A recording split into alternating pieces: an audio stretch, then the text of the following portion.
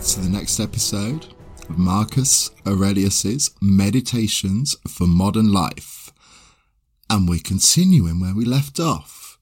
Book 2, Passage 7. Hope you enjoyed the last episode, guys, and thank you once again for all the wonderful positive feedback I've been getting on the show. Please keep the reviews and ratings coming, please keep sharing, and I'll keep delivering these to you. And now, here is Passage 7 from Book 2. Do externals tend to distract you? Then give yourself the space to learn some further good lesson, and stop your wandering. That's done, you must guard against the other sort of drift. Those who are dead to life and have no aim for the direction of every impulse and, more widely, every thought are drivellers in deed as well as word.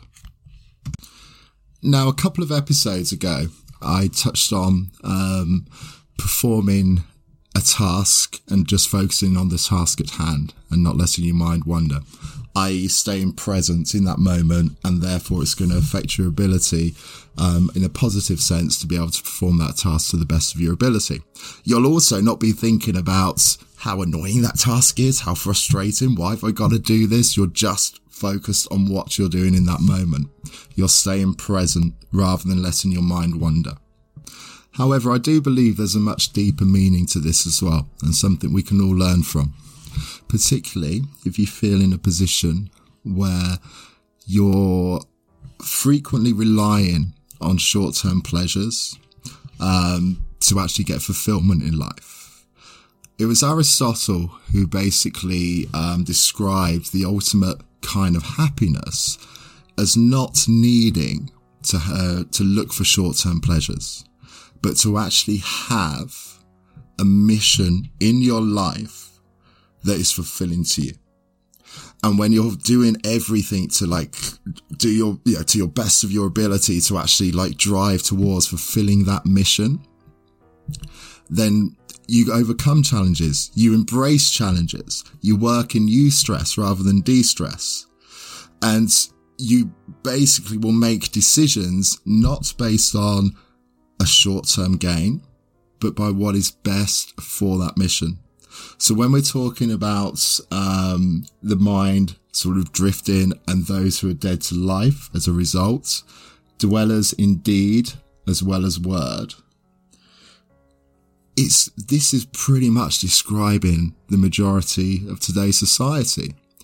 You know, we're kind of brought up in an education system that leads us to become workers. Okay, so we go out to work, we earn our income, we come home, we enjoy the time with our family, go do it again so that we can have more time with them at the weekend. And in those moments, we're then looking for short-term pleasures to make it all worthwhile. However, in doing so, we find we're distracted by what the weather's like, we're distracted by what's on TV, and we're distracted by, and when I say distracted, I'm referring to our minds. We're distracted by these short-term things, these day-to-day things that crop up in life. And we're just kind of going through the motions each day. Now, every single experience that we have will go through in life. So when I say every single experience, think how many we go through a day.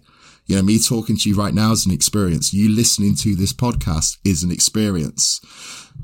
The fact that you just scratched your face whilst listening to it, that's an experience.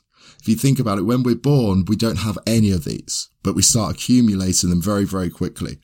You know, we learn what a river is because we're told, probably from a very young age, perhaps before we see one. We then might see one and it's pointed out what that is. And then all of a sudden we see another, and we build up this picture from experiences of what a river looks like. Now, we actually act the same to every single experience, and that's basically how we develop knowledge. Because knowledge, even if it's something that's spoken to us, if we actually see or experience it, we're actually more likely to remember that knowledge as well. Now, those experiences always are stored with some kind of emotional context. Now, if there's a strong emotional context, those experiences are going to be stronger. Let's say that at a young age, we fall out of bed and we bruise our leg. We're crying, so it's quite painful. We're therefore going to have pretty strong, feeling or emotion attached to falling. Okay, because we're going to remember that. We're going to probably be a little more careful before we're rolling over to the edge of the bed again. Now, throughout our life, we let our emotions towards certain experiences dictate what we're often doing. So we can actually be wasting away the day, for example, right now, discussing whether going into a tiered lockdown system in the UK is right or wrong, whether implementing these changes just before Christmas is right or wrong. We can spend our whole life talking about these things that we cannot control. And because we're doing that, we're affecting our emotional state. That emotional state is therefore going to negatively impact on the thing that's most important to us. It's going to negatively impact on our happiness. Now, imagine if you have a goal in life. Let's break it down to a shorter term one. Okay, so rather than a life mission, let's just say you have a goal to lose weight. Okay, and you set yourself 3 months to lose a stone. Okay, now if you have no emotional context towards different foods, again, those emotions you have because of stored memories. X tastes nice, X tastes horrible, something's fun, something's boring. If you have no emotional context to social situations, a desire to go out, have a meal with friends, a desire to drink, whatever it may be, think how your choices would be impacted. If you were therefore able to make every single decision solely based on what's best for that goal, that outcome. So when I say this, I mean without using willpower. If you could literally wipe away all those experiences, all those previous emotions, so you don't view a certain food as nice, bad, you don't have this desire to eat a certain thing, but you're just making decisions based on what's best for that goal. So every food that you want, every food that you desire, and the timing of it is all structured and decided upon simply for the benefit of that goal. We don't sit there and think, I really want to go out on Friday evening and go to this buffet or what have you. But it's gonna be hard because I don't think I should, because I'm supposed to be trying to lose this stone within 3 months. Now, we therefore might suddenly make this decision because we want to see our friends, because we like the sound of the food. We may therefore make a decision that's going to take us away from that goal. And of course, that's perfectly normal because we all have those experiences. But again, if you go back to what I've been talking about in many of the other episodes, we can only control our minds. It's down to us how we perceive things.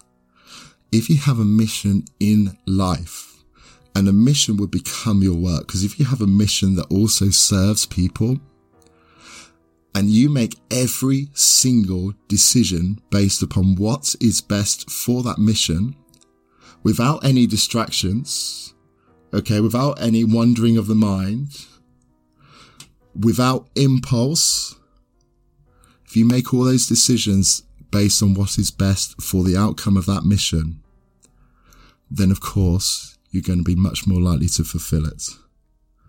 But unfortunately, most of us use our minds to just sort of float through life and, to moan or to, even the opposite, to praise things that are happening in such a short space of time, things that, are part of a bigger picture, but that bigger picture is always a greater good.